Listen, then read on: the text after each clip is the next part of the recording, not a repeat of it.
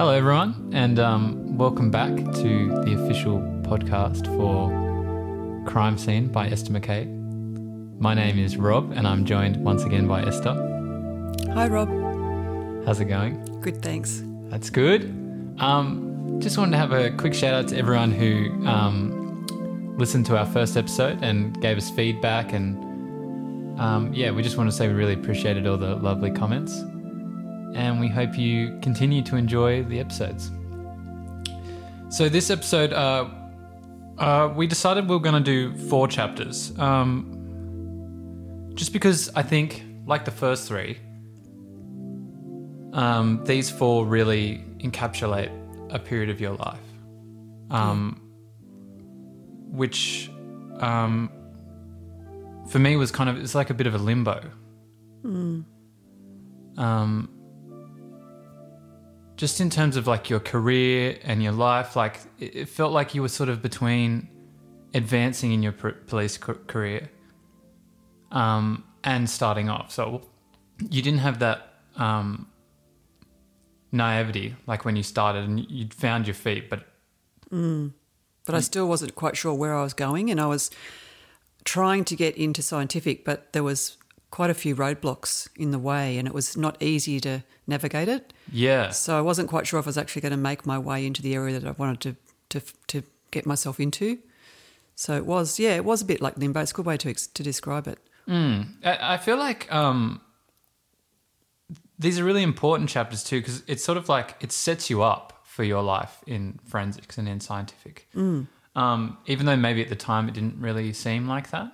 Yeah. Well, I think it showed how determined I was to actually move into that area of policing, and I didn't give up. And I think if I had have not been so, interested in doing that area and really pushing for it, that I may have just gone on a different road. Yeah, definitely. So the chapters we were going to do are There's a Whale in the Bay, Secondary Training, Pogo Man and Evil Spirits, Relieve and Assist, and Macquarie Fields. Mm-hmm. So in There's a Whale in the Bay, I really enjoyed like the start of that chapter where you talk about the cow. Yeah. It showed the diversity of the work we did. Yeah, 100%. Like it's like, we finish on Father's Day, which is such a harrowing event that took place. And then, it's like it's back into the job, here's another crazy thing we have to deal with as well as that stuff. Yeah, and it was interesting that I was with Roger again. Yeah. And we'd already formed that close bond because of that weekend that we worked together on Father's Day. And here we were again in a different scenario, but equally as critical and distressing to get the job done properly, because there could have been another serious accident happen if we hadn't have resolved it. And of course, me being the probationary constable, I just sort of stood back and Roger took control. And it was just sort of really harrowing because I love animals, all sorts of animals. That's sort of something that struck me, even though it was like, semi-mundane in comparison. The aspect of having to deal with an animal like that in distress is...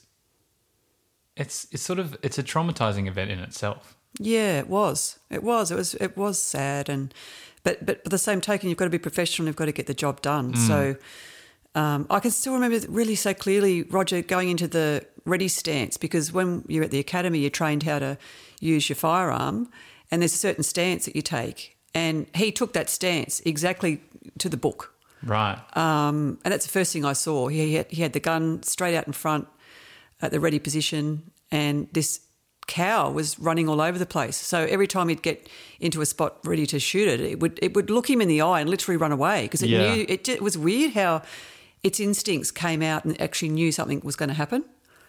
And it was just like, oh my God, it's run off again. He'd try again, and then of course he finally did shoot it, and he got it in the nostril, which. Yeah, that's like, oh no. Yeah, it was terrible. It was like, oh my God, and the blood was pouring out, and because the animal was in pain, and it was just ramping it up another level.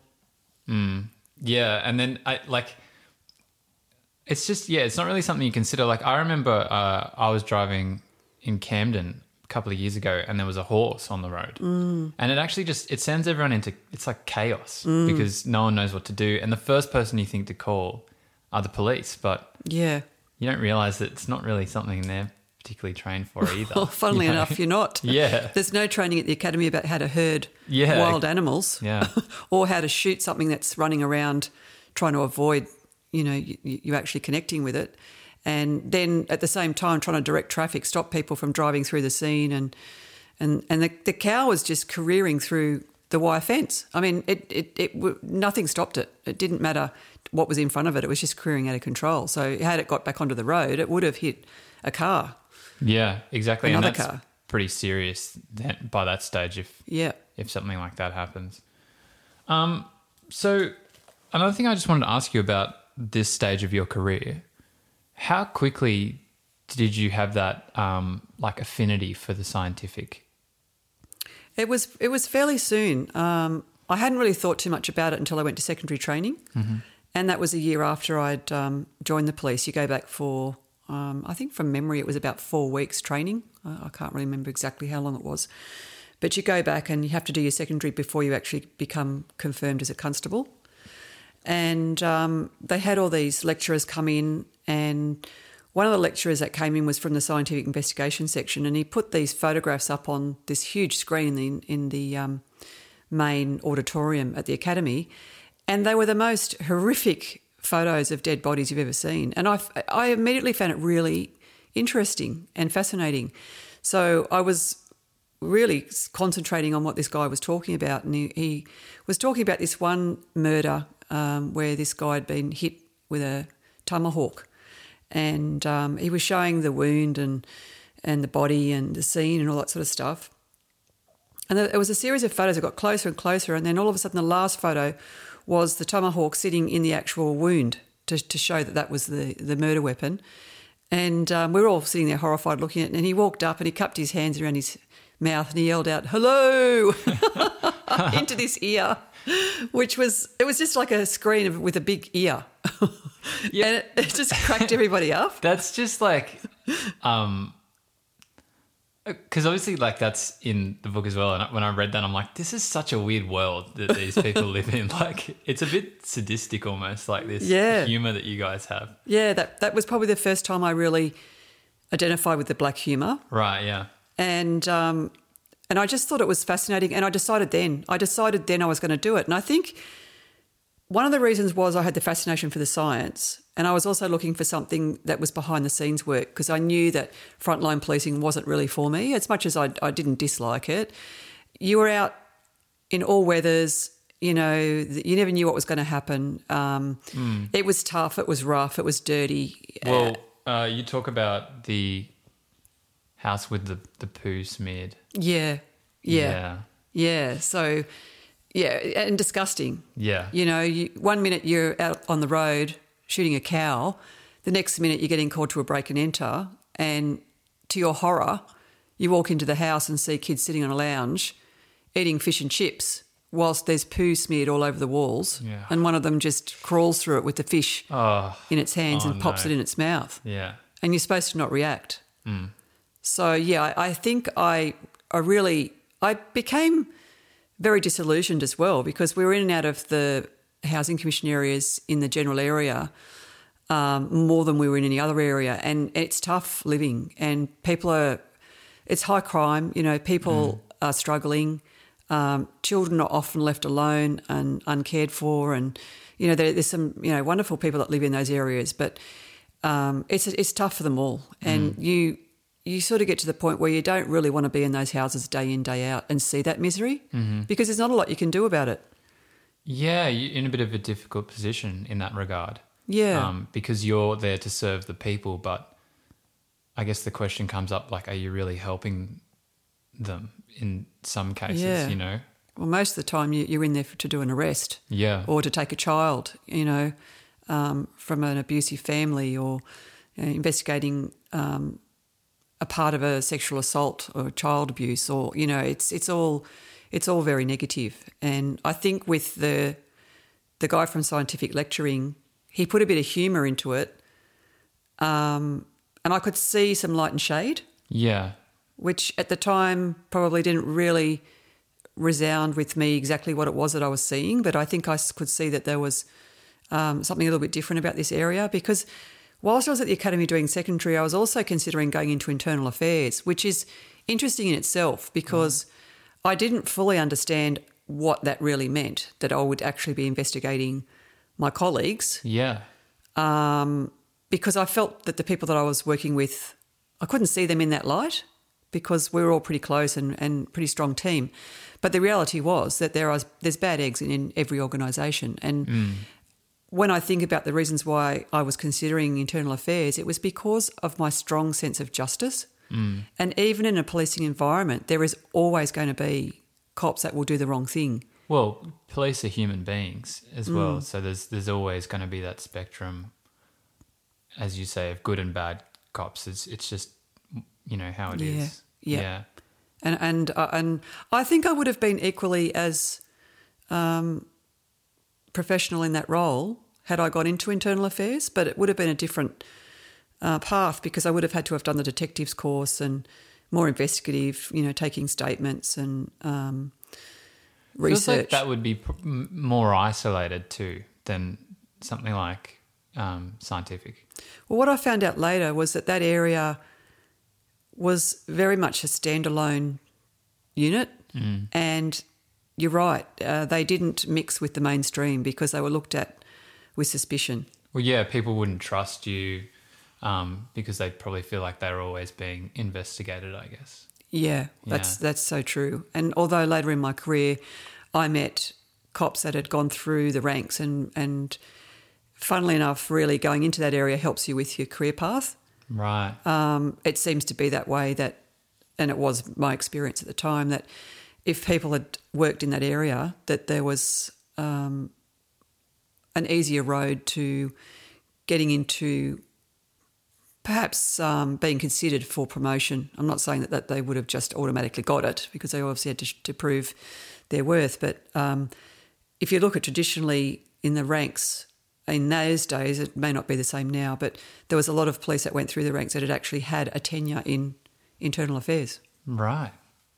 Yeah, well, I mean, that's interesting because like these chapters kind of introduce the politics in the police too, I think, in terms of just maybe more the realistic way that the system works in terms of promotion and getting into certain areas. Like even the process you had to go through waiting to get into scientific at all seemed like it was pretty based in, you know, politics. The more experienced police officers were getting the promotions first, and then you got moved to the Bureau of Crime Intelligence? Yeah. Well, that happened before I'd sort of voiced a desire to go to scientific, because when I came back from secondary training, the induction sergeant called me in and said, look, you know, you've done really well. All of your assessments have come back really high standard, and we'd like to send you somewhere that you would prefer to go to, right, just to, you know, reward you for the hard work you've put in. And where would you like to go? And I said, well, I'd really like to go to a smaller station, maybe Camden or Picton, because it was closer to my home. And I liked the idea of a small team as well. And that sort of more rural policing, it would have been away from the larger area of Campbelltown where they had the predominant housing commission estates there, so more rural policing. And that was all agreed upon, and I was told that I would be sent to either one of those smaller stations. And then, of course, one of the other female officers in the station got into a bit of trouble, was disliked by a lot of people, rightly or wrongly, because she was very vocal. Right. And she used to say her mind if she felt that something wasn't right. And there was probably a bit of bullying going on there too with her. And she did something that wasn't looked upon as being the right thing. And they gave her my transfer. And so I just got this call one night from the commander saying, and it was unusual that he rang me himself as well. I still can't even work out why he did that. But there was a message at the station at Macquarie Fields when I'd been working there, saying that you need to call the commander. And I no, it wasn't you need to call the commander. It was a message. He left the message and I called him. Okay. And when I called him, he was very annoyed. How dare I? He actually said it was insubordination. Really? Because I dared call him and ask why I was being transferred to the BCI. Because the Bureau of Crime Intelligence was a desk job. Yeah. And it was nothing that I was interested in whatsoever. And I'd never shown any desire to go into that role. And I was completely shocked at why they would choose me for it. And he just said, I've decided that you'll be going to that role and that's it. You. And it wasn't until a bit later on that I found out the real reason why that the other female officer had been earmarked for it, because she wasn't particularly liked. When you get that call that you're being moved to a branch of policing that you really have no desire to do, like, what are your thoughts? Do you go like, does it change your whole perspective on what your career is going to be like? Do you think this is going to be like, what if I get stuck in this? It's like a punishment. I felt I was being punished for something I hadn't done. But I'm a pretty positive person, and I decided, what I said to myself was, okay, this is not ideal, but I'm working in the detective's office. I'll be learning a new skill. I'll be able to see what work they're doing in there, and I'll just learn from it. Yeah. And I never thought I was going to be stuck there. I always thought there was going to be an exit strategy, but I didn't know what it was at that point. But I felt that I would somehow be able to extricate myself from that job at some stage. That's like a pretty amazing attitude to go into it with, to stay positive in that regard. Yeah, I think I was still a bit naive in those days as to the way you could be bullied and treated badly if someone took a disliking to you. And I still felt the world was open to me and there were opportunities available. And, I got on with everybody and I hadn't really started my quest to move into scientific at that point. I hadn't really looked into how that was going to work exactly. So, as it worked out, it turned into be a good thing because I got the experience of working in there. And then I was approached by the sergeant of the newly formed Foot Patrol, and he asked me did I want to come to that because I had a good reputation of being a good worker. Yeah. And he promised that I said I would come to that area and do that work as long as it was going to be temporary and he could help me get into scientific, and he said he would. So it ended up being a good option. One of those like meant to be situations. Yeah. Which actually it goes through this whole, these 4 chapters as well, I think. Like there's a real sense of like, it's all meant to be. Everything's falling into place, even though it doesn't really make any sense at the time. Because I think for me, it seemed like the Foot Patrol was a really important stepping stone on the way to scientific as well, just in sort of showing you another aspect of policing. Yeah, it did actually, because community policing was all the go then. It was a small team and the team got on really well, and it also gave me autonomy because when you were working with a partner, you were out. You really had to make those split-second decisions right there on your feet. You didn't have support back up with other things. You really had to just make the decision. Physically, I was extremely fit because we were walking in excess of 10 Ks per day. And I used to go into all of the local shops and got to know all the shopkeepers. And again, it was probably another skill that I learnt of how to talk to people on different levels. Yeah. And like that community policing as well, I think probably became really important for you, like skipping ahead, but when you went back to general duties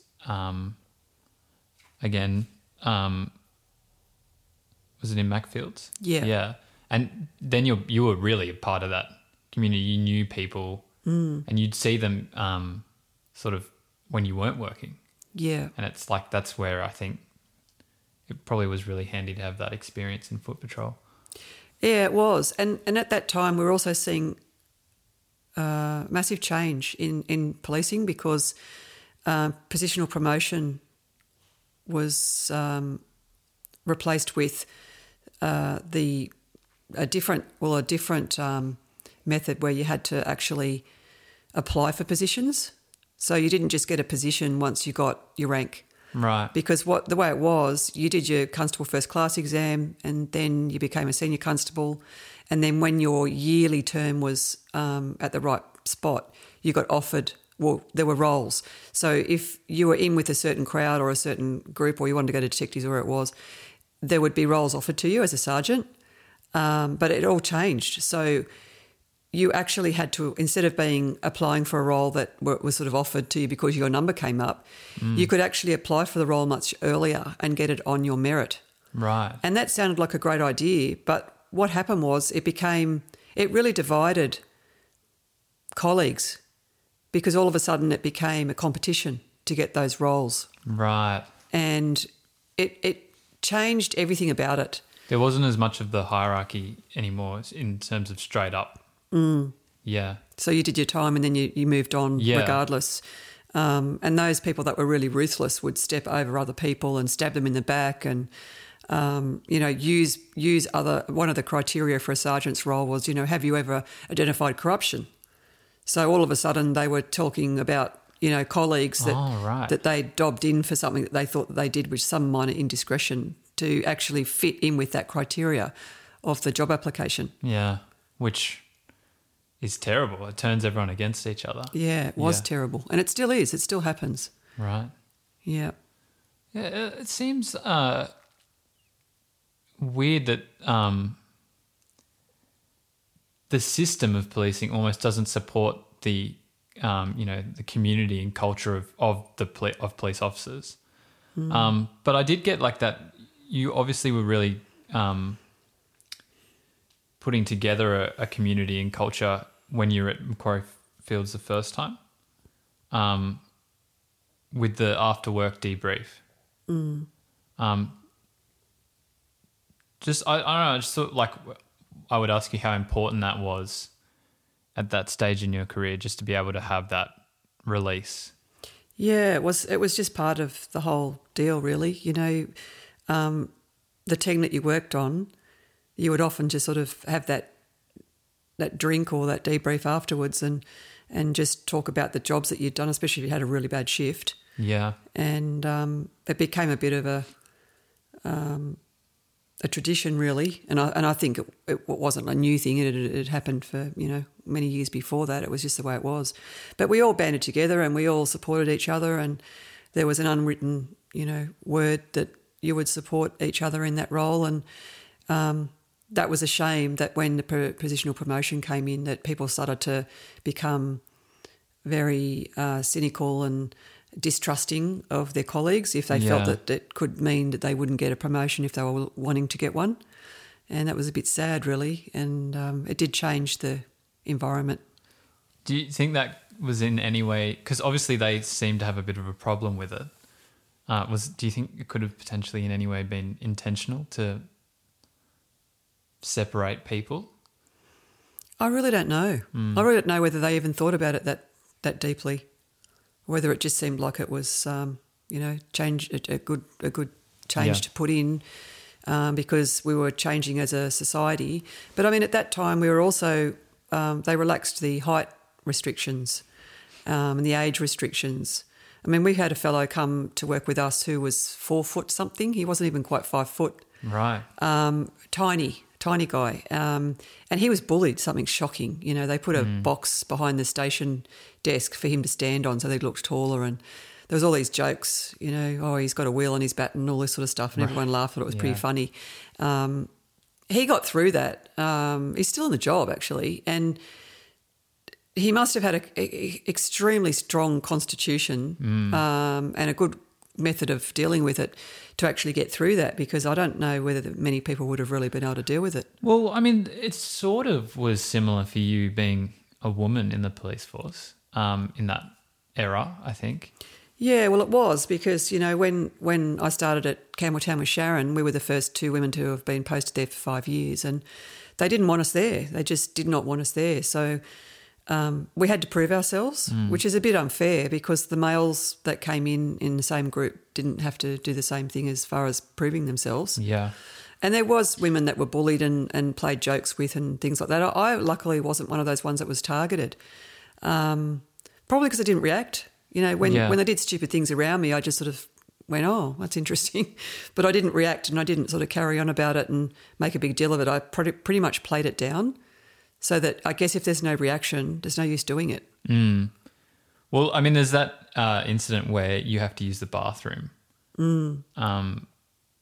And it just turns into this huge issue, which you end up getting in trouble in some sense for.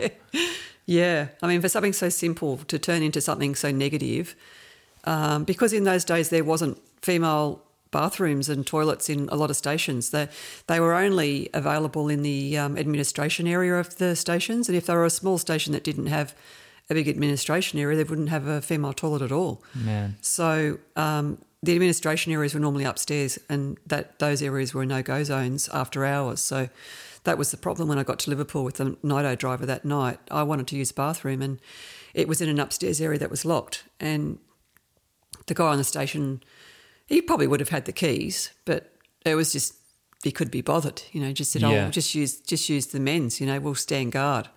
And I just said, "Oh, okay," and I did. The worst part was when I actually, you know, quietly said to the guy behind the desk, "Can you tell me where the toilets are?" He yelled out at the top of his voice, "Oh, does anyone know how to get into the female toilets?" So that the whole station heard it. And like straight away I was embarrassed. I thought, oh, for God's sake, like everyone doesn't need to know I need to go to the toilet. Well, do you think like that sort of was maybe them, you know, pulling you on a bit? Oh, it could have been. Yeah. I don't know. I didn't really think too much about Making it. a bit of a joke of it. But again, you sort of weren't really reacting to it. No. Just sort of like, you know. Just stood there quietly and then they ushered me into the male toilets, which I went and used. I really didn't want to go in there, but I did. Yeah. And then, of course, when the Nido driver found out I'd been in there, he was really annoyed and just said it wasn't good enough. And of course, then it was an even bigger drama. Everybody knew about it then. Yeah. So I ended up being into trouble because the guys behind the desk all got into trouble because they shouldn't have told me to go into the male toilet. So then I was looked at as being some sort of troublemaker. Yeah. Oh, it's a weird dynamic that sort of ends up happening in that sort of scenario. Yeah. You briefly mentioned the full moon effect. Yeah. Yeah. I just sort of was wondering if you had some more examples of how that played into policing, especially on those night shifts. Oh, most definitely. You know, nobody wanted to work on a full moon because we'd say the crazies are out. Yeah. And, you know, there is a phenomenon about that. And whether it's because it's lighter and people can actually see. So if you're going to go do a break and enter and they don't want to use a torch or whatever, they've got a bit more natural light to sort of guide them to where they need to be. Or whether it's to do with the biorhythms or, you know, the energy levels or what it is. But there's definitely an energy about it. And there's definitely more work on a full moon. I mean, in fact, you just go from one job to the next and they're normally quite bad jobs too. Yeah, because people are always surprised when they find out it's a real thing. You know, there's actually more crazy stuff going on when that full moon is out. Yeah, there definitely is. And you talk about when you ended up at that bikie fight. Yeah.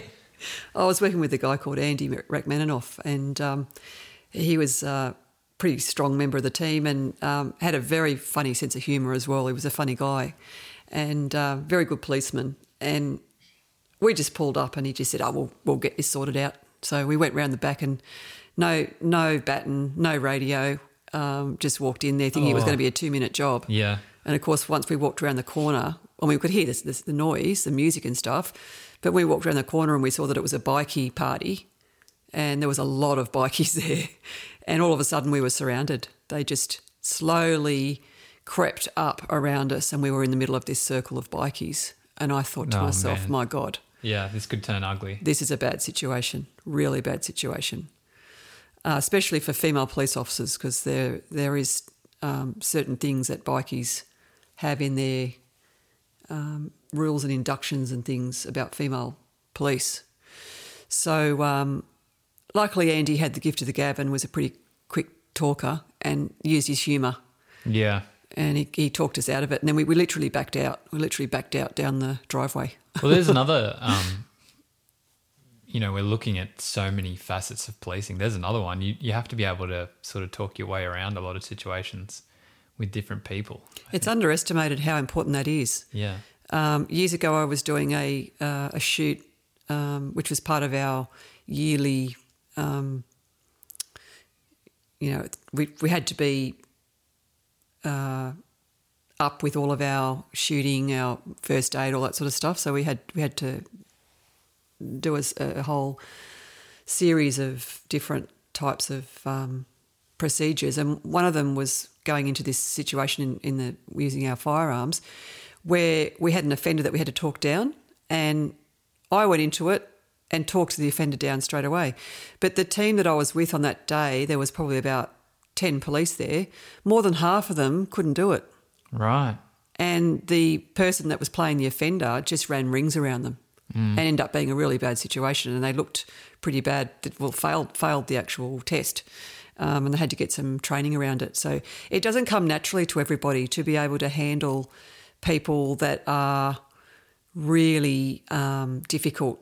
Well, they're volatile a lot of the time. And mentally. It could go any way. Yeah. Just with one wrong word. Yeah. Yeah. Yeah, and it does. That's so much pressure. Yeah. Just, again, everyone, these police officers are just people. Yeah. So to have that expectation of, knowing how to psychologically analyse someone, it's a massive job. And deflate a situation rather than inflame it. Because de-escalating an armed offender who is mentally unwell or who is on drugs or aggressive or drunk or whatever it is not an easy situation, and it can go either way. So there's not enough training at the academy in the psychology of dealing with people's personality traits. Yeah. And I was given no training in that area at all. I mean, luckily I had some common sense and I'm very self-aware. But if you don't have that, and it's no criticism on anyone that doesn't have it, because we're all different. We've all got, different strengths. But if you don't have it, it can mean that you really struggle in those scenarios. Yeah, definitely. Definitely. And as you say, not everyone just has an ability to be aware of that sort of stuff. So it's definitely a challenge. Yeah. Something really great in this period of your policing was the... great, not great, but the Anita Cobby case. Yeah. Obviously a horrific case. Yeah. But your involvement in it, to me, it was like, it was just like good policing. It was, it was the successes of the job. It was. The team that were involved at all levels, from the detectives to the TRG to, the people in the station, GDs, the radio operators, it was just awesome, and it was second to none, the way that they handled that. And, getting that call that night was just such a shock to me, because I was just working in the station. Yeah. And in those days, we not only did we answer the telephone, but we did the radio. So if a job came in, we had a handset at the like a console where the phone was. And during the day, they had a public servant that would deal with that, but after hours, it was done by the police. Well, I think they might still do that, actually, on smaller stations where they just have someone manning the phones and the radios. Well, I guess at the smaller country stations they would have, but that might be the wife of or the husband, the partner of the police officer. Yeah. And I can't comment too much about it because I really don't know how they work that. But VKG is really the way that it's run in the metropolitan areas, and that's gone further out now. So places like Campbelltown, I would imagine, will be under VKG now, and done by a centralised call centre. So right. So VKG is like a call centre that distributes. Yeah. Yeah, right. It's via King George, and I'm not sure why that. It's like how to get the message out, which is what it stands for, the VKG. But no one really wanted to work in the station. It was looked at as being a bit of a lame job. Well, you want to be out amongst the action. Yeah, everyone wanted to get out on the road and sort of get in the patrol car. So that particular night I was assigned to the station, and it didn't worry me. Station work didn't really worry me. I didn't really care either way. But, of course, that was my role as the calls came in, I would then get on the radio handset and then just call the cars, and I would just know who was busy and who wasn't, and I'd just give them the jobs. And so late into that evening, and we were all on high alert. We were all really nervy because of the Anita Cobby murder. Everybody was feeling it. We hadn't caught them, and we knew that they were in our area. So everybody was quite nervy about it. And do you feel pressure too, like from the community? Like, because you're kind of, there was a lot of pressure for us to resolve it. And when I got that call, I'll never forget it. As a female voice, she said, if you want to know where the Murphy boys are, they're at 5 Tarry Way, Glenfield, and she hung up. Wow. And as she spoke, I wrote it down because that's what I used to do when people were on the phone. I used to just write it down immediately because a lot of those 000 calls, you don't get a second chance to get the details. Yeah, that's right. Like, it would be so easy, like, just for me, reading it, thinking how I answer a phone, whatever, to just sort of go, righto, and then put the phone, they hang up and you go, hang on, what did they say? Yeah. And so I just ripped the bit of paper off the notepad and walked into the sergeant's office and I said, I just took this call. And when I read it out to him, he just looked at me and said, that's the call we've been waiting for. Wow. He said, it's time to get a perimeter organised. And I didn't even know what a perimeter was. I didn't know anything about these major operations at that time. And it was really good experience for me because I sat at the radio and listened to the whole thing. Of course, they brought a more experienced radio operator in because it was beyond my expertise. Right, yeah. So, but you were involved in it, like just being there, yeah. Yeah, and we felt it was a high level, tense operation. It was dangerous. It was critical. So, I sort of felt sick in the pit of my stomach because I knew that someone could have got shot.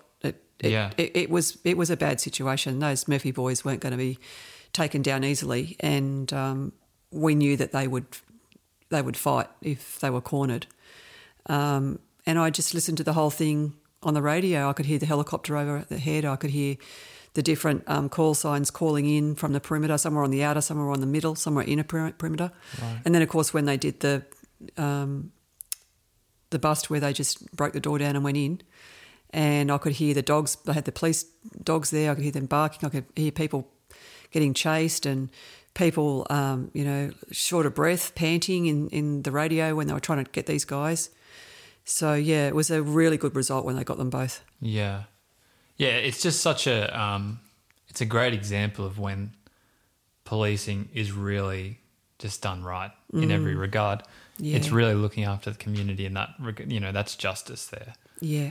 Working. So, yeah, that was just a really uplifting, part of the book, even though it was, after such a horrific crime. Another interesting part of that chapter I thought was the suicide in the car, which you attended as general duties, was it? Yeah. But you got to experience the forensics of the case, just seeing how they interacted with a case like that. Yeah.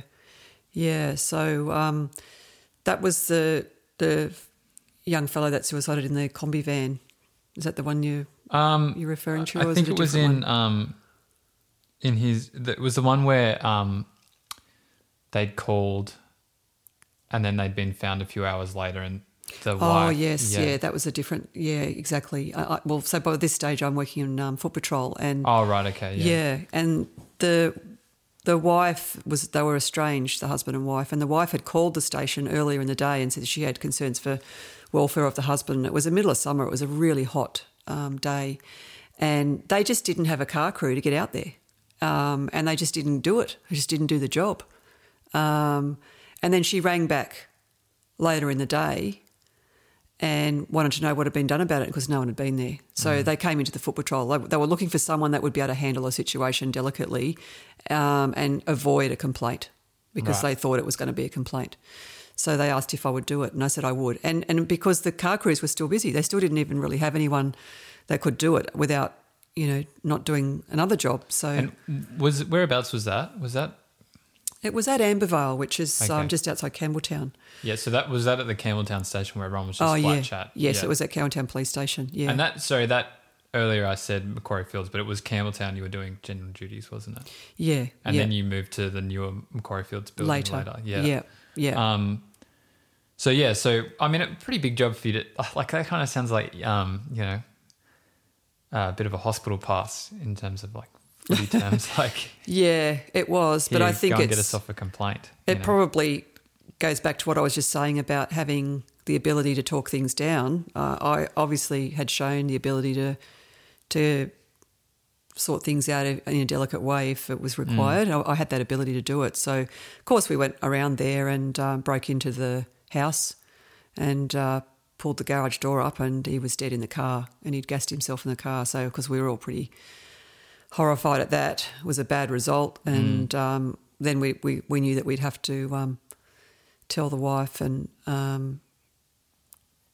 try and explain to her, which I did. I sat with her later and explained to her that he was dead in the car, in the garage.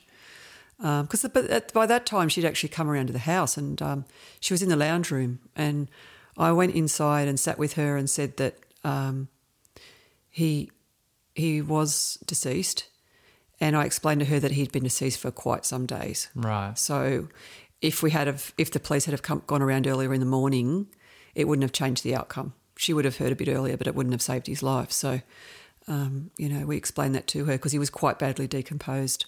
So, yeah, it was good to see the scientific come in and do their job and see how they looked after the crime. Or you call it a crime scene, but it's not really a crime scene. But it's a scene that needs to be investigated fully in case it is a crime scene. Yeah, just to cover all grounds. Yep. Yeah. Yeah.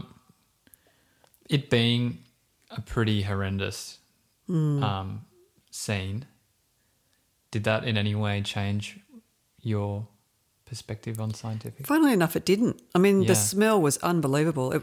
Even throughout my career, that would have to be one of the worst ones that I've been to, because it was middle of summer and he was quite blown up, and his skin had sort of gone into these bubbles, and it looks like marble. You can sort of see all the veins and everything through it, and it was sort of all weird colours like yellow, black, purple, blue, and he was hideous. His facial features were hideous, and he looked really awful and smelt really bad. And the worst part was that we knew that we'd have to get him out, but you couldn't move him because his skin was so tight that it would just explode.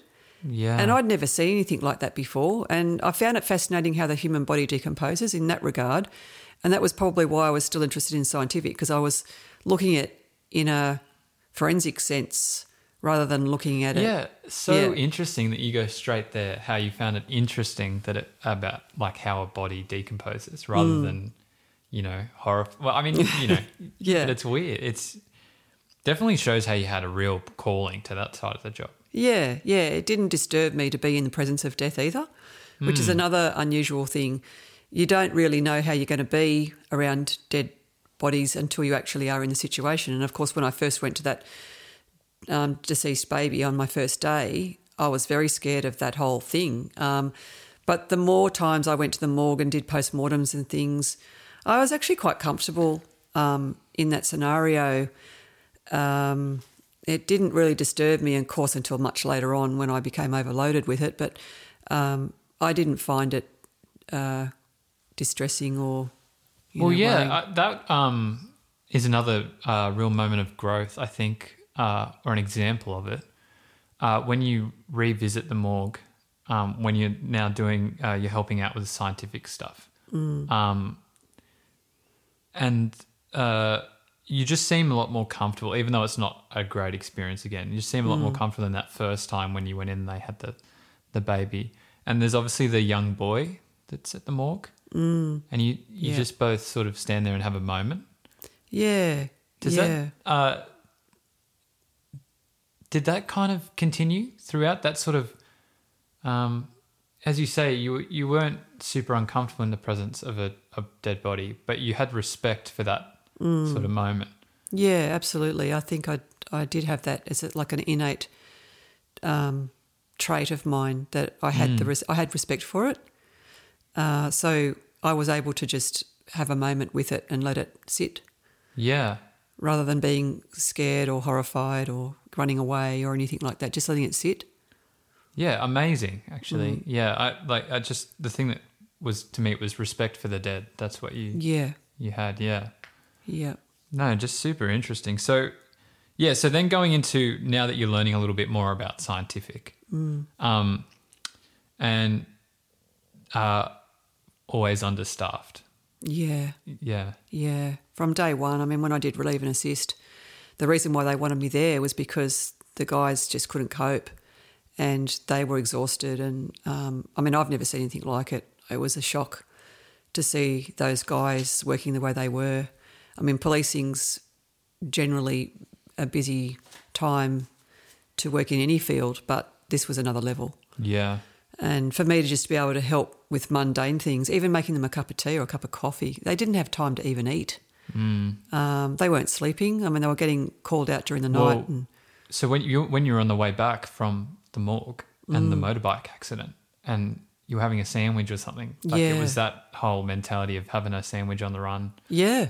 And I mean, of course, Greg Kelly, my colleague who I was working with, who was just an amazing professional who trained me so well from the beginning. Yeah. I mean, I was so blessed to have someone like him there at that time when I was learning, because he had so much patience, but yet he was tough. You know, like he had to be tough, because if I didn't learn properly, I could stuff up a really serious situation. So and what you often would work one out as well in that. Yeah, so it was really important that you had all of the tools necessary. Absolutely. I needed to be trained correctly. And like you say, you know, that day was such a busy day that he took me into the Sydney Police Centre. Oh, it wasn't the Sydney Police Centre at that time. It was we used to call it the old hat factory, where the scientific section was.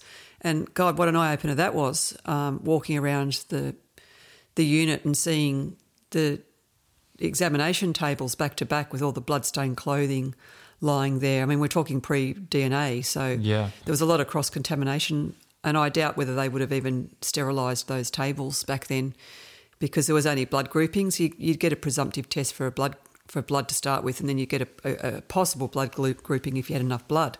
Right. And that was the best you could expect. So a lot of those samples were all just lying around together and in the same room, and cross-contamination and that sort of thing, because it didn't seem to be a problem at that point. But then, you know, after wandering around and looking at all those things and then going to the morgue and seeing the city morgue for the first time, I'd only been in a small country, or not so much country, because, you know, Campbelltown and Camden were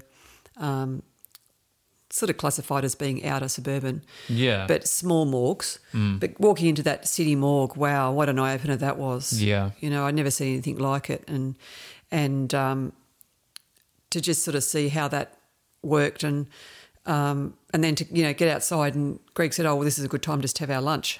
you know? It could turn your stomach, you know, after all of that. Yeah, there's no way you'd be thinking of eating. No. I thought that, you know, that part of the book was just fantastic, though, it opened my eyes a little bit as to what was so interesting about scientific.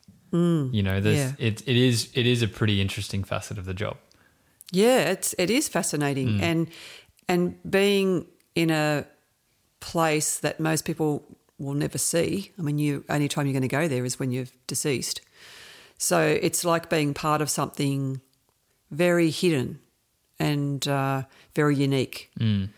And that's why I think I also had a high level of respect for it, because you are privileged to be in the presence of that many people that have lost their lives. You don't know them, they don't know you, and you've got a role to play, and you want to do that to the best of your ability, so that if they are trying to find out how or why or what the circumstances is of a certain death, they don't know what that is, you need to have that level of professionalism and do the best job you possibly can. Well, I guess jumping forward a little bit to when you were at Macquarie Fields, with the death of the baby at the train station, that kind of plays into that whole how important it is, the police's involvement in deaths. Oh, absolutely. Yeah. I mean, I was a general duties car crew when I got called to Macquarie Fields railway station because a baby had been hit by a train. And, you know, my first thought was, oh, this is going to be horrific. It couldn't possibly live through that. But, of course, when I got there, the story was that the mother kept saying that the pram had been sucked into the train because a freight train had gone through the station supposedly very fast. And she said that the pram had been sucked in by this sort of vortex, and she was an overweight lady, and she said she couldn't reach it before it hit the train. And then, of course, when it hit the side of the train, it speared it back onto the station and the baby got thrown out of the pram and hit the fence. There was a fence at the back and it hit that and it suffered some really bad head injuries. But the whole thing didn't really make sense. And then speaking with the husband, he was very suspicious of it right from the start, and that was difficult dealing with him because he wanted answers. Yeah. And I never really got him the answers, even though he I went looked to you guys for the answers. Yeah. Yeah. I mean, the forensic officer at the time was fairly new at the job as well, and he was sort of making it up as he went. He didn't have any education in physics or anything like that. Does that play into the... Well, I mean, that's the nature of scientific at the time too, and forensics at the time. It seems pretty basic, the technology that they were working with. It was very basic, and the training was all on the job, and you went into Sydney and did a 1-week crime scene course, which, you know, and it was all run by your colleagues that had gone before you that had experience in it. So they'd often written the subjects themselves and came and trained you on it. So there was no formal qualifications back then. And at that stage, that particular investigator hadn't done that crime scene course. Right. Well, does that play into the understaffing? Is that another? Yeah. And you had to wait your turn, and they only ran the course once a year, so you had to wait. And that's what happened to me later when I actually became part of the staff at Scientific. I didn't do the crime scene course till quite some time after I actually started working there. Wow. I mean, I can't imagine being thrown. I mean, you were too when all police officers, I think, probably are when they're thrown into the actual job of general duties. It probably feels like you don't have, you know, maybe as much training as you probably need to deal with the wide range of stuff you need to deal with. Yeah. But yeah, it's just crazy that sort of job you are just sort of expected to pick up. Yeah, well, it's another level, you know, and it's really technical, and even mastering how to use a camera is not easy. You know, if you're not a photographer. Well, yeah, that was something that stood out to me too. You just had to learn basically how to become a pretty professional grade photographer. Yeah, in 5 minutes flat. Yeah. And the camera equipment was, I mean, they used the Rolleiflexes, which were the different, I think it's 140mm format. It's a different format to the 35mm. And it was completely different. The photo was taken in a completely different way, and the film had to be processed in a different way. And I had never even held one of those cameras before. And as luck had it, they brought these 35mm Nikons in, and I got one of those brand new pieces of equipment, and they were a lot easier to use. And in my mind, I mean, a lot of the guys absolutely swore by the Rolleiflexes. They loved them because they were...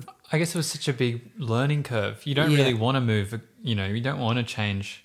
I think that happens in every industry. Once there's a real level of understanding of your tools, which is the camera in that case, when they say, all right, now we're bringing in something new, there's a real apprehension. Yeah.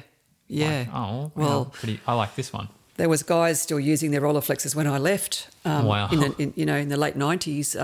That loved them, and they did produce a very beautiful quality photograph. But you know. I wonder if any of those, surely not. I wonder if any of those Nikons still are kicking now. Well, they were up until a few years ago, because a colleague that I worked with who went into crime scene said she had my old kit. Wow. So, that's cool. Yeah. And everyone knew whose kit it was, because when the kits came in this great big huge steel box, which was totally inconvenient if you're walking out to a scene to carry this massive box down in bushland or, you know, crawling through holes or wherever you were going. And as soon as I got it, I identified that, and I went to Kmart, I think it was, and I bought this soft camera bag, and I fitted it all out into the camera bag, and everyone's jealous of it because they loved it. They said, well, how'd you get that? You know, and I just said, well, I asked for it and I got it. And it was great because I could carry my revolver in the front pocket. Yeah. But I think it's maybe a little later on, but you talk about how important your kid is too. Yeah. No one was to mess with anyone else's kid. Oh, yeah. You don't touch anyone else's kit. No.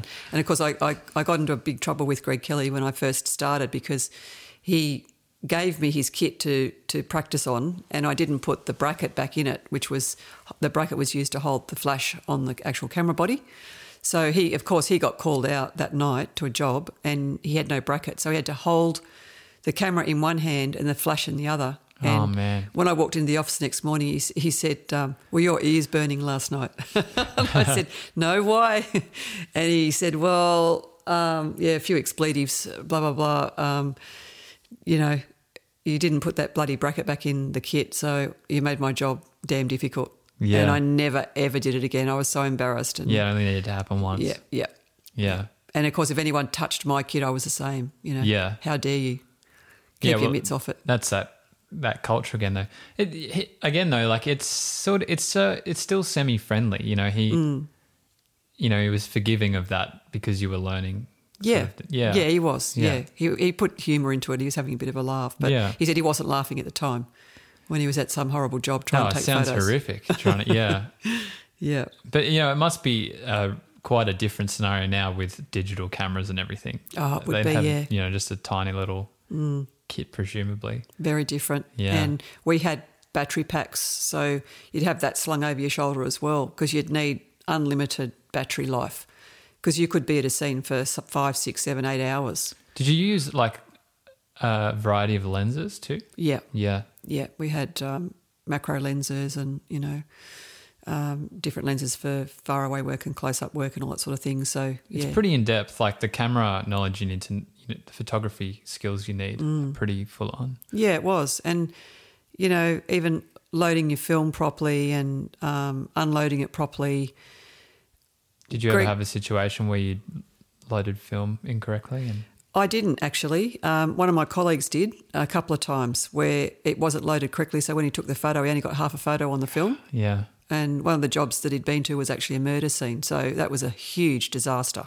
And we were all quite horrified when those photos came back. Oh, man. But Greg taught me really well. He taught me how to load it properly, and I did it exactly the way he showed me. But when you'd also finished, you would leave a slight little piece of the film. You wouldn't wind it right back into the canister, whereas some people would wind them right back into the canister. And if you wound it back into the canister, you might not realise that film's already been used. And pick it up. So they'd use it twice. Yeah. So you'd end up with a film that had already been exposed. Yeah. Oh, no. And you just leave a little bit of a tongue hanging out and then rip it so that you knew that it had been used. So little things like that he taught me that were lifesavers because I never, ever had a problem with it. Yeah, so important. Yeah. Yeah, that's really, he really mentored you in that regard. He did, yeah. Yeah, he really did. So Macfields is a really important part of this part of your life, I think, because that new station opening up with the scientific division. Yeah. It's almost like you had a premonition you were going to end up there. Yeah, I did. And, when I was working with the Nido driver, I did it a couple of times and we'd always go by the station and pull up there and have a little walk around with our torches and just look at it and make sure it was intact because it had been broken into a couple of times. And which is not a good sign. No. And I knew that the scientific section was going in there and I just visualised myself working in that office because I knew what part of the station it was going to be in. And it was weird, really. And I had no doubt that I was actually going to work there as well. It wasn't even like I was dreaming about something that wasn't going to happen. I knew in my mind that I was going to work there. Yeah, amazing. Yeah. Yeah. And do you think that at all influenced your your path towards scientific as well? It having that designated, was that sort of a trigger of like, oh, okay, yeah, that could be where I'm going to end up? Yeah, I suppose it was in my consciousness because it was actually there, like seeing where it was all going to happen. So, yeah, I do think that had something to do with it.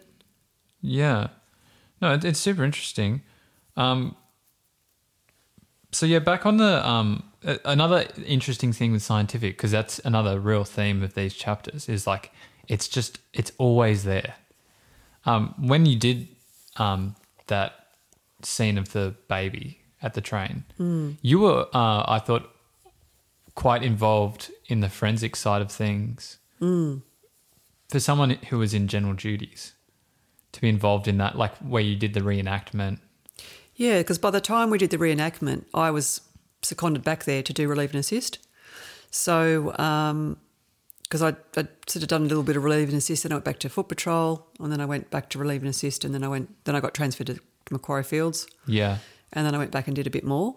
And so you were kind of like working in a bunch of different camps. Yeah, I was. And I helped that particular forensic investigator to prepare for that reenactment. And, of course, I played the part of the mother sitting on the station. And that's why when I sat there and that freight train came through at exactly the same time of the day, at the exact same speed that they had logged on the tachometer or whatever you call it, because they had the evidence of that. We went back and found the evidence of how fast it was going. The trains have records of how fast they're going and everything. Yeah. Yep. So the train went through at exactly the same speed. And the pram didn't move at all. It didn't even rocket from side to side. So it really made me think that there was more to it. Yeah. But, you know, there were things that we probably didn't weight the pram down enough. There was probably more in the pram. I think that's what came out of the coroner's inquest. Well, because did you have to go to court during that? And was that your first experience with presenting in court? Or? Well, I wasn't actually giving evidence for forensics. I was giving evidence as the general duties officer, as the investigator there on the day. But yet I was privy to the experiment as well. So they did ask me some questions about the experiment, even though I wasn't conducting it, but that I was in the actual experiment. Yeah. But I realised then when the scientific officer was being questioned about how heavy was the pram and, you know, what was in the pram, that I realised that he hadn't actually, well, I knew he hadn't because I hadn't asked the mother exactly what other items were in the pram. Yeah. And in hindsight, do you think, because that seems like a strange thing to ask, you know, it seems pretty innocent, but I guess that's the policing mind at work. You have to have that level of suspicion always. Yeah. Do you think that influenced decisions you made going forward when you were attending scenes? Definitely.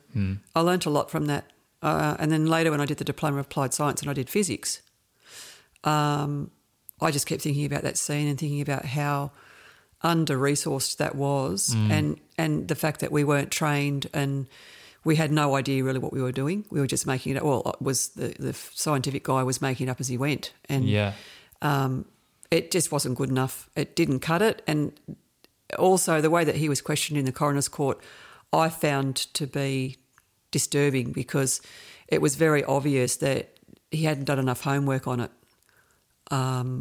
because there was gaps in some of it. So the reenactment wasn't really given any kudos because there was too many variables that we hadn't looked into.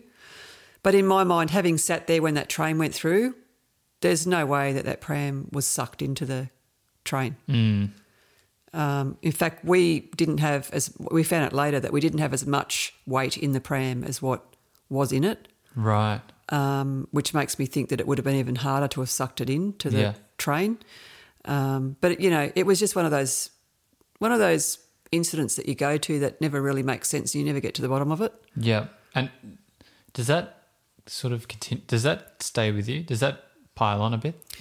Yeah, look, you know, it was difficult dealing with the father of the child because he was adamant there was more to it and he wanted answers and we couldn't give them to him. And I dealt with him quite a bit. He used to call me and because the child ended up having severe head injuries. So sadly she didn't pass away then, but she passed away about 4 or 5 years later. And she was virtually incapacitated when I actually went to the house at some stage to follow up on it and she was in a cot.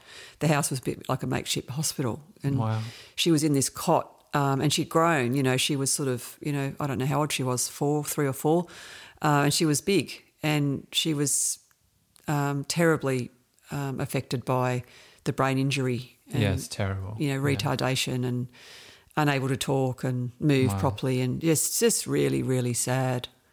Well, that is another interesting thing for me is how involved police officers are and remain to be in these cases that they attend a lot of the time? Well, I think we're hearing more and more now that, especially some of these higher profile cases. I mean, look at the Matthew Levison case where the detectives involved became very close to the family. Mm-hmm. And I think that does happen more and more. And I think it's really part of the job, because when people are in the worst grief that they could possibly be going through and they want answers to the death of their loved one or the disappearance of their loved one, they really do have a relationship with the investigator. Yeah. Because you can't help but not feel their pain. It's just compassion that you have. Yeah. Yeah. Well, one of the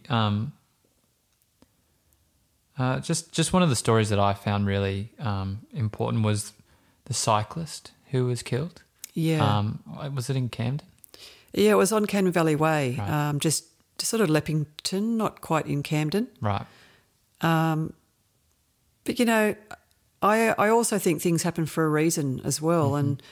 And I was able to bring a fair level of empathy to that job, like to that incident, to help both his mate who was cycling with him, but also the driver of the car who was absolutely distraught.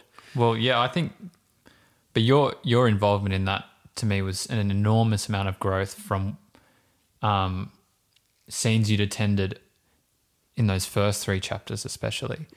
Just the way you handled the whole thing. Yeah. You were really accustomed to it now. Yes, I was. And I was alone because I was coming home from night work, and I came across it, and I could see there was a dead body on the road because I knew straight away it was dead. And, you know, when you walk into a situation like that, you've got people crying, you've got people in shock, you know, you've got people that are scared, and you've got to calm it all down. You've got to bring the level down. You've got to start to work out what's your priorities, you know. And my priority, first of all, was to cover the body because I just felt that was making the distress even worse. So, I mean, obviously, first of all, I went and checked to see whether he had a pulse or if he was breathing. That was the first thing I did, because his mate said to me he thought he was dead, but he wasn't sure. Yeah. And of course, people don't know if they haven't been amongst death before. And so that was the first thing I established. And when I established that he was in fact dead, I went to my car, and there was a rug in my car that I'd sat on right the way through my high school years, and we used it at lunchtimes to have our lunch, and we all wrote our names on it. And my friends, when I finished the last day of school, they wrote a lot of messages to me on that rug. So it had a lot of sentimental value. Wow. And it meant a lot to me. Yeah. And I remember thinking I had to put the rug on him, and I remember thinking that the reason why I'd sat on that rug at school and that it had been in my life was because it was going to cover that man. Wow. And I knew I wasn't going to get it back. I mean, that was where it was going. It was going off with him. Yeah. And does that? Yeah. Because it's kind of like the first time we've talked about that feeling of like things are meant to be. Yeah. Was that really important, especially going to scientific, with dealing with all levels of death, but also just even the more horrendous ones too, that sort of feeling of, you know, things are as they are. Yeah, yeah. You know, why are you involved in certain things that impact on people? I mean, that's what life's all about, is your impact, whether it be good, bad or indifferent, is going to make a difference. So some people are more suited to certain incidents than others, and for some reason I was the one driving my car home that day, and I was able to handle that. And then, as it turned out, the first car that I flagged down was the parents of a girl I'd gone to school with. Wow. So it was weird that I had this connection with the blanket, and yet the first car that I flagged down was also a connection with my schooling. And they knew me and I knew them. So immediately they said, what can we do? And they had a car phone, because in those days, you know, having a car phone was pretty big time. Yeah. And when I looked into the window and I realised who it was, I saw the car phone. And I said, could you please call Camden Police and get them to bring a highway car out and a car crew? And they did that immediately. And then, of course, I just the friend who was cycling with his mate, I took him to my car and sat him in the passenger seat and just tried to comfort him the best way I could. And then I went back and dealt with the driver who'd actually run this guy over, and it was an accident because the bike rider they would turn left onto Cannon Valley Way, which was a 100-kilometre zone. From a side street. They'd cycle for some distance and look. When it was clear, they'd do a U-turn. But this particular day, and the guides were older, I think they were in their 70s.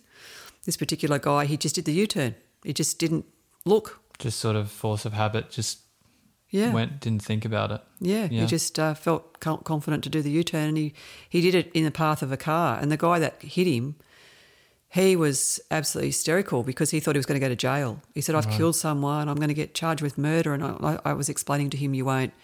It's an accident. It's very clear what's happened. We've got witnesses, evidence here, It's not even a situation where we're not sure what happened. His mate that was on the bike with him told us. Yeah, he was being very honest at the scene too. Yeah. Hey, he was just saying total accident. Yeah. But, that car driver, he was crying. He was very upset. And it was very traumatising for him, and I'm sure it still is. Yeah. I mean, it probably lives with him to this day. Well, again, that's an important part you play in that whole scenario too. Because that's one of the biggest moments, if not the biggest, in maybe 2 or 3 people's lives that you're dealing with in just one scenario. And I think it's right what you said before about the growth, because when the Highway Patrol car came with the Highway Patrol officer, and his first issue was that we need to get the road clear, and he was just saying at the top of his voice, get that body off the road. We've got to get the body off the road. Well, yeah, okay, so this was something interesting to me. He was obviously detached from that empathy that you still definitely had as a part of your makeup in policing. Do you think you eventually got to that stage of detachment? Not like that. Yeah. I did go through varying degrees of change and different ways of dealing with things. I mean, his way of dealing with it, he didn't really want to see the body. He wanted it to be moved. And the way he was referring to it as well, I guess, dehumanizes. Yeah, that's right. I mean, in his mind, once that body was moved, it meant he didn't have to think about it anymore. He could just go back to getting the road clear. Yeah. But the other thing that happened was that the ambulance arrived shortly after, and this is when he was calling out for the body to be moved. And I walked up to the paramedics and said, will you take the body? Because I knew that paramedics won't take deceased people. I mean, once they're deceased, they call the government contractors. And I knew that if a government contractor was called, it was going to be even more distressing for everybody that was there, especially the friend. And I went to the paramedic and I said, would you please take this body? I know you don't, but will you please take the body, because we've got his best friend just here and he's hearing all this, he's seeing all of this, and we really need him to go. We need the body to be moved sooner than later. And it will be more empathetic for him to see his mate going off in an ambulance than it will be if he sees him being, loaded into a panel van with blacked out windows. Yep. And they agreed to take the body, which was unheard of. They just didn't do it. So it was nice that they actually could see that there was, a reason for changing the rules. They showed empathy there too. Yeah. It's really important in that first responders group of people that they can... it's amazing when people can take each job for what it is and, show compassion and empathy for people dependent on the situation. Yeah. And then obviously, after it had all been resolved, you saw the man riding his bike. Yeah. So, because I was on general duties, I was on afternoon shift this particular day, and I was driving to work one afternoon, and I stopped at the lights at Macquarie Fields, right near the station. And who should pull up beside me but this guy on the bike. Yeah. And I looked at him, and he looked at me, and he smiled. Wow. And it was just a really nice moment. It was really lovely to see him back out on the bike. Like a bit of closure almost. Yeah. Yeah. It was sad in a way because he was on his own. He didn't have his mate with him anymore, but it was good that he'd still got back out there doing what he loved. And that's what he kept saying to me at the scene. He said if he had to go anyway, at least he's died doing what he loved, because he said he really loved, this guy lived for cycling. And so he kept saying that, So, yeah. I think, I know I've touched on it before, but it just really shows how much a part of the community police are. You don't just do the job and then you never see them again. Yeah. I mean, Yeah. even in that case, you live nearby. Absolutely. Yeah. And, jumping forward to the release of the book and how many people have contacted me since who are mentioned in the book or know someone that's mentioned in the book. Even recently I got a message from a lady who said that she had gone to school with a boy called Mark, and she wanted to know whether that was the person that was in the Father's Day accident. Right. And she described the school, and she said he was sort of her first boyfriend, when they were kids. Wow. And it was sad because I had to go back and confirm that it was. Yeah. And yeah, even then, like, you're still a part of these. Yeah. Now in that timeline of these people's history and their lives, you're a really important part now in that. Yeah, there's Yeah. a connection. Yeah. And we had quite a discussion backwards and forwards. She told me a bit more about her life and how that had actually shaped her life. Losing him at that young age had actually impacted upon her. Yeah. So you don't realise the far-reaching effects of when these accidents happen and when people lose their lives when they're quite young, and how many people are actually affected, and people that you don't know, unknown people. Yeah. Yeah. Absolutely. And you become a really important part in that story for all of them. That's the crazy thing, is you sort of have to traverse that relationship. But in a way, it's a real privilege too. Yeah. Yeah. It is. Which I think you all always acknowledged too. Yeah. And, you remember everyone. Yeah. Any cop that you talk to will say the same, that you don't ever go to one of these incidents that you forget, because the impact is far-reaching and it's quite indelible on your own life. And there are often triggers later on, little things that'll come up that'll remind you of that particular incident. Yeah. And it'll sort of put you back in time and put you back in the scene, or however you were involved. And I guess anniversaries and stuff too. Yeah. Yeah. Well, we're coming up to Father's Day, and I was thinking about it. There was an advertisement for something on about Father's Day, and even I think it was yesterday, and I thought, for a minute, family get together, and then I thought, oh, no, it's not really a happy day for me. And you just reflect back on how sad it is. Yeah. Yeah. And I guess it's just another aspect of things police carry with them. They don't, their lives are now just intrinsically connected by dates or by places with these people that you don't really even know, but you just are so connected to them. Yeah, you are. You do connect with people. And even afterwards, when I was on my book tour, I had another email last week from someone who said that I'd had a very positive impact on his mother, because I spoke to her at an event that I was at, and she had opened up to me about her life and some difficulties that she'd experienced, and I opened up to her about something similar, and she's since passed away, and she passed away a few years ago, but the son sent me an email last week saying that he wanted to say thank you for supporting and assisting his mum during that time, and it meant a lot. Yeah. I mean, I didn't know anything about that. So without you even being aware, you're part of people's lives in different ways. Yeah. Oh, it's amazing, the reach. Yeah. So on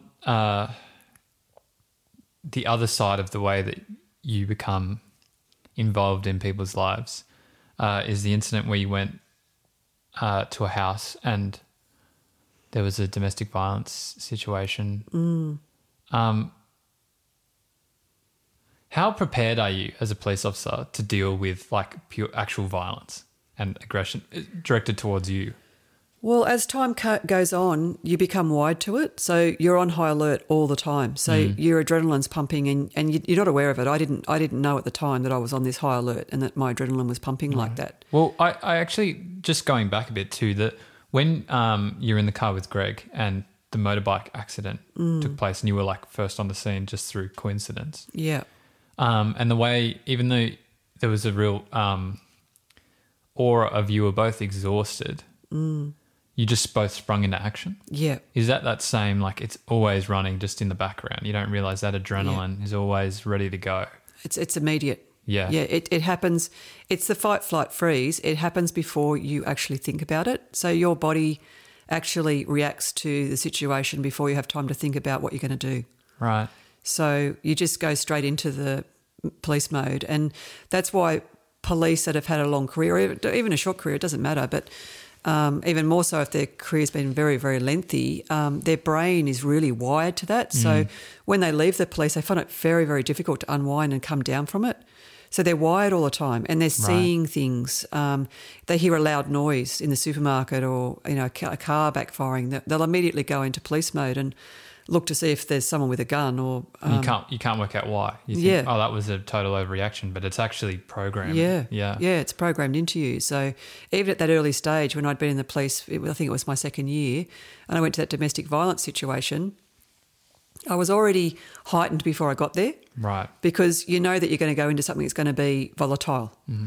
And, of course, when I got there and I tried to break up the domestic situation, the family turned on me. Yeah. And I wasn't expecting that. So then I had another situation that changed immediately.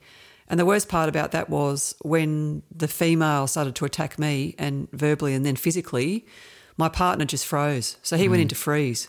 And he was only a very junior probationary constable and he just didn't do anything. Right. So the different ways of reacting you said just earlier was...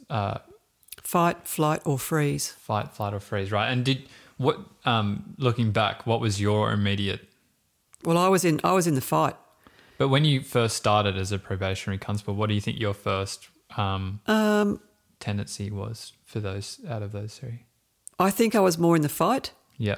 Because I was in volatile situations from day one. Yeah.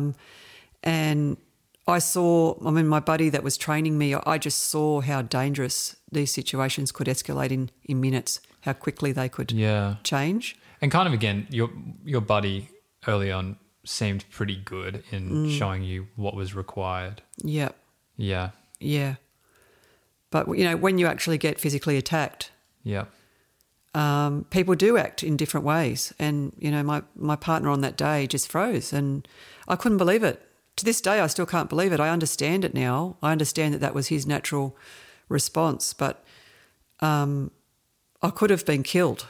And absolutely, I needed him to help me, and he just didn't. And luckily, I was able to get the handcuffs on that woman and secure her and get her off me. But by the time I'd managed to do that, she'd injured me, and then I had the rest of the family coming at me. So, how did the injuries affect your overall well-being too? When you're carrying an injury from a job? Well, I just ignored it. I went to the emergency after work. I went back to work and kept working. Wow. I had bruising to my ribs and tissue trauma. And I believe that I had a broken collarbone actually because I was never diagnosed with that. Because it wasn't x-rayed. But many years later I had an x-ray and the woman that did the x-ray said to me, "Oh, you've had a broken collarbone." And I went, So I never got any treatment for it.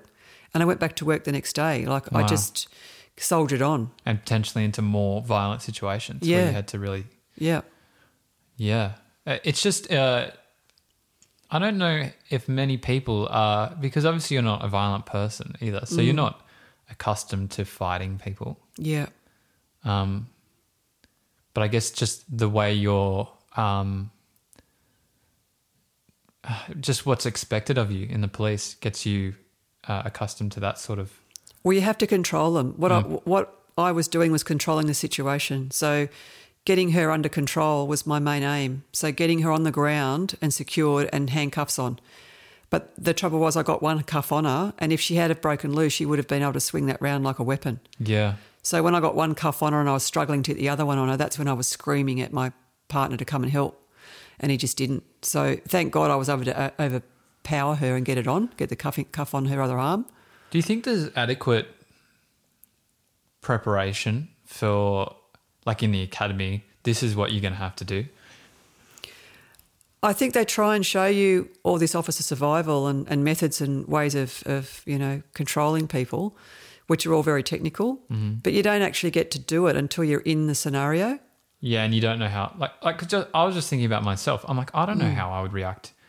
I mean, you'd hope that you go into the fight and you just you do your job, but you really don't encounter that situation outside of that kind of work. No, you don't. You don't. You're not walking down the street usually, and you have to defend yourself, that sort of thing. So until you're presented with the situation, I think for me, luckily, I mean, I had a brother, and we used to play wrestles and all sorts of stuff, and we could be a bit argy-bargy, and I was out on the property, and I had horses, kids, and and it was tough work, and it was hard work and dirty work sometimes, and so I was sort of used to doing what I had to do, and I could also hold my own with him if we were having a bit of a wrestle. right? Play, nothing serious or anything like that. It was just all playing around, but I could still hold my own because it was a competition. So I think that sort of prepared me in a stupid way, really. It prepared me to be able to sort of handle myself. Yeah, because it's so important. Like, you absolutely need to go into that mode. Otherwise, people, as you say, you could have been killed. If you didn't handle yourself so well in that situation, it's a really volatile touch and go. Yeah. And, of course, I manhandled that prisoner back to the car, but we had a sedan, so I couldn't even leave her because she was in the back seat. So I had to get the partner. I just screamed at him to sit with her, just to stop her from getting back out, because then she would have gotten away with the cuffs on. And the rest of the family were coming down the front yard at me, and I just grabbed the baton and started swinging it around my head, and then they just retreated. But So like I see that, in my mind, that situation. I'm like, geez, that's lucky that you it was sprung into action like that. It was, yeah. Because if both of you had have done that, but yeah, again, I guess you just don't know until you're in that situation how you're going to respond, which is the case with him. And again, we were under resourced. We should have never have been driving a sedan. Yeah, there just wasn't enough trucks to go round. I don't know where the truck was and why we didn't have a cage truck, but we didn't. And we were sent out to do that job in a sedan, which is just not good enough, and it's endangering your own lives because of lack of equipment. Yep. Yeah, absolutely. Yeah, you think like one of the first things that goes on when you get called to a job like that is like, well, potentially we're going to have to make an arrest, and the sedan is not suitable for that. Yeah. No. But, so, it's definitely something that puts a lot of pressure on police. They're at the mercy of the system that they work for. Yeah. Yeah. The way you finish this group of chapters is the introduction of how you've been coping with all this stress. Aside from the point you made about how you were having debriefs with other police, this is one of the sort of earlier mentions you put in about how you're coping with the stress at work every day, basically, which is you having the one drink or the one cigarette, because a lot of times you were sort of returning home alone. Yeah. And that's just was a good way of sort of de-stressing. Yeah, in my mind I thought it was. I mean, I realise now when I got into my car after my shift, I was literally shaky. My adrenaline, full of adrenaline. It was not from from what I can think of was I was nervous or from my nerves, although it was obviously my nervous system. It was from adrenaline, and I just didn't know how to turn it off. So lighting up a cigarette and just dragging on that cigarette, it distracted me. So it was like a calming effect, and they say that about smoking. A lot of people take it up because they do it for stress relief.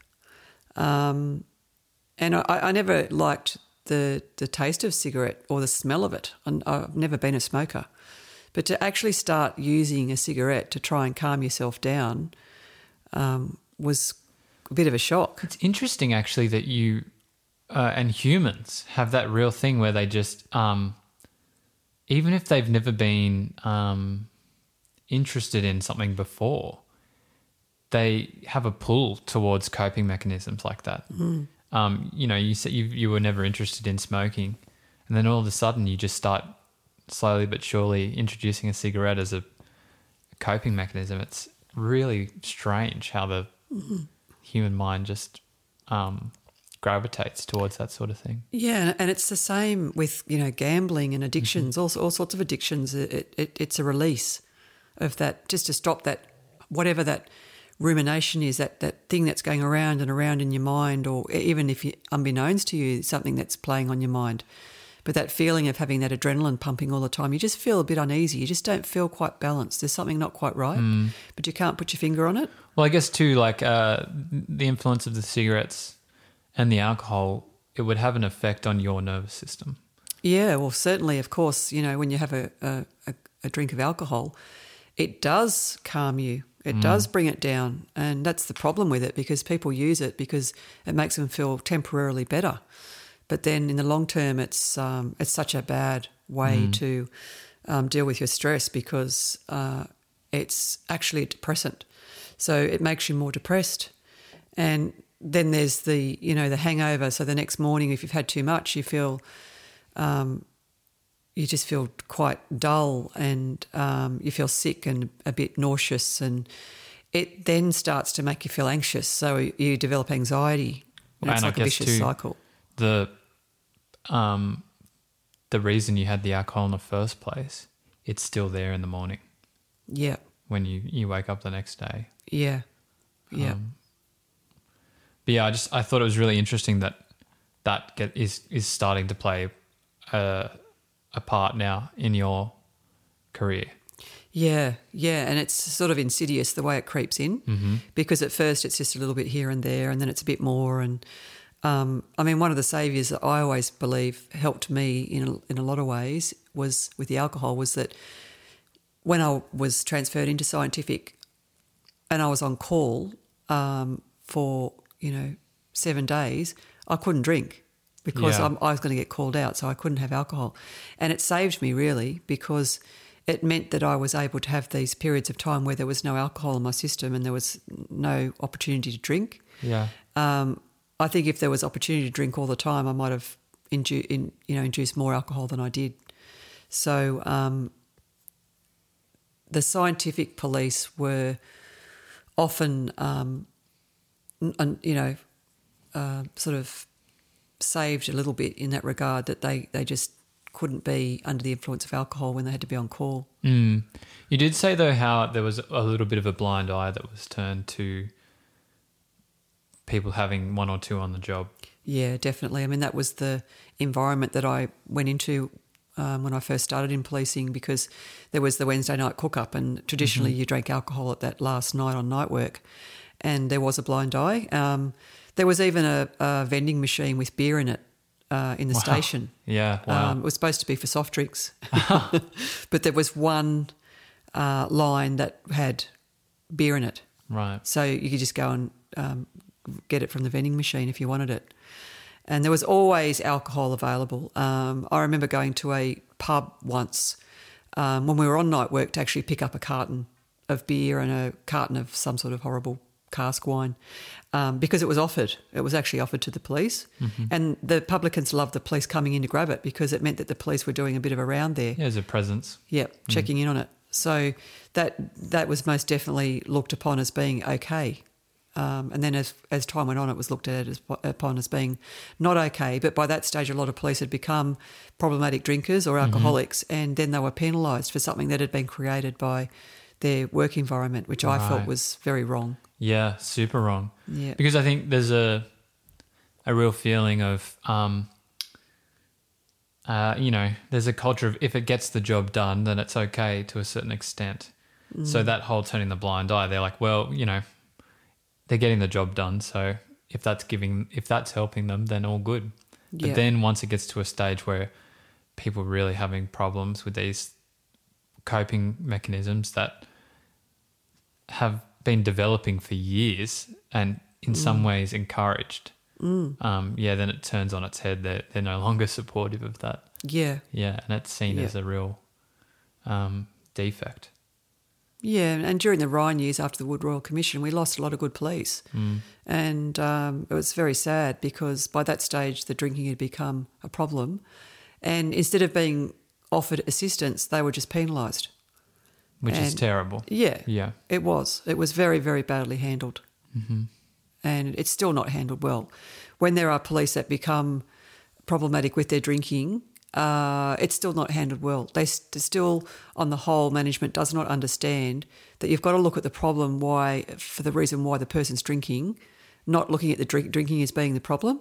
So once you can get to the issue of why they feel a need to actually use alcohol to numb themselves out and to deal with their distress, then you can start moving forward and working on how to help the person become sober and get back on with their life. Absolutely. That really, and obviously you're involved in that sort of area of policing now a little bit. But yeah, there really seems like there needs to be a huge upheaval of the system they have for dealing with people, just helping people deal with the pressure that policing puts on you. Yeah, well, there's a whole body of work that needs to be done because really from the first week of stepping into a station as a young constable, there needs to be resources available to them on an ongoing basis to assist with their mental health. And that aren't a beer in the vending machine. Yes, yeah. And, on one hand, the debriefings that we did was the only thing that we had to support each other because we helped each other through that. And the sense of community was a good side of that, but the actual alcohol in the mix wasn't. So, but again, my impression is the police weren't really pushing that community feel. That was something you guys just did as a way of coping outside of the police. But there was even a bit of a sense that with that change of the promotional system, it actually was working against that feeling of community amongst police officers. Yeah, it absolutely was. Yeah, it very much changed it. And, of course, then when the Wood Royal Commission came in and drinking was banned and it became a total different scenario, they stopped going to have the debriefs at the pub, and even if it was off duty, everyone just stopped doing it because there was a sense of distrust about who was watching who, and, it just people started to become more insulated rather than debriefing with their colleagues and distrusting of others. And it did cause a lot of damage, and it still has. Yeah, that's terrible. The interesting, I'm just remembering here that when you were having the cigarette, is this the story when you threw it out the window and it went back in the back? Yeah. I mean, to even think to myself that I would throw a cigarette out the window, bloody hell, it hadn't even entered my mind that I would cause a fire. Yeah. And what I had done actually was sort of stub it out in the ashtray, but I didn't want to leave the actual butt in the ashtray because it stunk. So it was sort of semi-put out in my mind, but I threw it out and, of course, it blew back in and it landed on the vinyl mat in the back of my car and it started burning a hole. Yeah. So, I couldn't believe it. It's like a little subtle message from above. Yeah. It was better off if it burnt a hole in my car than if it went outside and caused a fire out there. So yeah, but it was like a little, almost like a little warning, it could have started a fire. Yeah. Yeah. So, because you pretty much stopped the cigarettes pretty quickly. I didn't do it again after that. Yeah. It was a message. It was a message, don't do it. Yeah, which is pretty lucky, I guess, in the grand scheme. Yeah. Yeah, I mean, my life was in enough turmoil as it was without bringing anything else into the mix. Absolutely. But it is definitely interesting that those things have now started to creep in to your life. Yeah, absolutely, definitely. It's very interesting that my coping mechanisms were clearly starting to be things that were not helpful, but I had no other understanding about what ways I could calm myself or help myself. Absolutely, yeah. So the chapter finishes, you get the call, you're going to scientific. Yeah. How does that feel? I was just so excited. Yeah. I really was so excited. It was daunting. I was scared because I knew there was all of these different things I had to master, and it seemed insurmountable, the amount of things that I'd need to know. But at the same time, extremely exciting because I was looking at it as a career move. I mean, because as it turned out, it was a career move, and I stuck with it right the way through the rest of my career for another 15 years. But and I loved it. But yeah, it was a real moment, and I was pretty exciting about how my career was going to unfold. Yeah. Well, that basically is going to take us into the next episode, which is going to be super interesting to talk to you about what did unfold in that totally new aspect of your career. Yeah. It's like it is totally life-changing. And as you say, career move, it definitely had a huge impact on your life going forward. I think, again, next time, we'll do 4 chapters again, which will be scientific, 6 bodies in 7 days, cut by a knife, hung by a noose, and Bill and Ben. Yeah. I think they will fit quite nicely together. Yeah. Just want to say thank you again for sitting and chatting with me. I really appreciate you sharing your stories and being so honest and open. It's just, I feel really fortunate to be able to chat to you about all this stuff. Oh, thanks, Rob. It's also equally as great for me to be able to talk about this with someone that has a bit of an idea about how it's unfolded over the years, but to really get into the nitty-gritty. I think that's one of the things that the readers, they want to know more about what went on behind the scenes, because you can only put so much in the story, in the book. And there is so much more to this. And as we get through into the next few chapters, it will ramp up. I mean, it'll really ramp up. I mean, this is a fairly easy level compared to how my life changes once I really do, immerse myself in the forensic field. It's almost chilling, like talking about a period of your life as if it's happening right now almost. But then being able to look, I mean, in the case of your book, you've literally written it out and you can see up in front what's to come. Yeah. And that's, it's pretty amazing just how these things happen in your life and how they change the course of your life. And the timing as well. Like now, I've learnt so much as a person and I've developed so much and I see things differently now. And I think that's why it's really fascinating to look back at what my life was back then and how it was developing, but also look at what I know now and I can understand how these things developed the way they did, because we're a lot more knowledgeable now about mental health and about all sorts of things. And forensic science developed into such a big media interest. I mean, people love to know more about it. And there's all the crime scene shows and things. Yeah, it became, almost sexy. Everyone wanted to know all about it. And the shows with the female forensic investigators turning up with their high heels and their lipstick on. And they got their hair out. And it was anything but. Yeah. And it just used to make me laugh that anyone could possibly portray that role like that. But so I think the timing's great, and it's lovely to go over this now at this point and just delve into it a little bit further. Yeah, there's just so many lessons, and I'm really appreciating it. Also, just again, another shout out. We hugely appreciate everyone who listened to the first episode, and we also appreciate your feedback. So anything you guys want to hear more about or want us to specifically touch on, let us know and we'll get in there. Yeah, that's it's interesting, the comments we've had about how it's touched people's lives and how it's actually helping people, what we're talking about now. And I love that, absolutely love that. So keep the questions coming and keep the comments and the feedback coming. We just love hearing it and being part of your lives. Absolutely. All right, thanks everybody. Until next time. Thanks, Rob.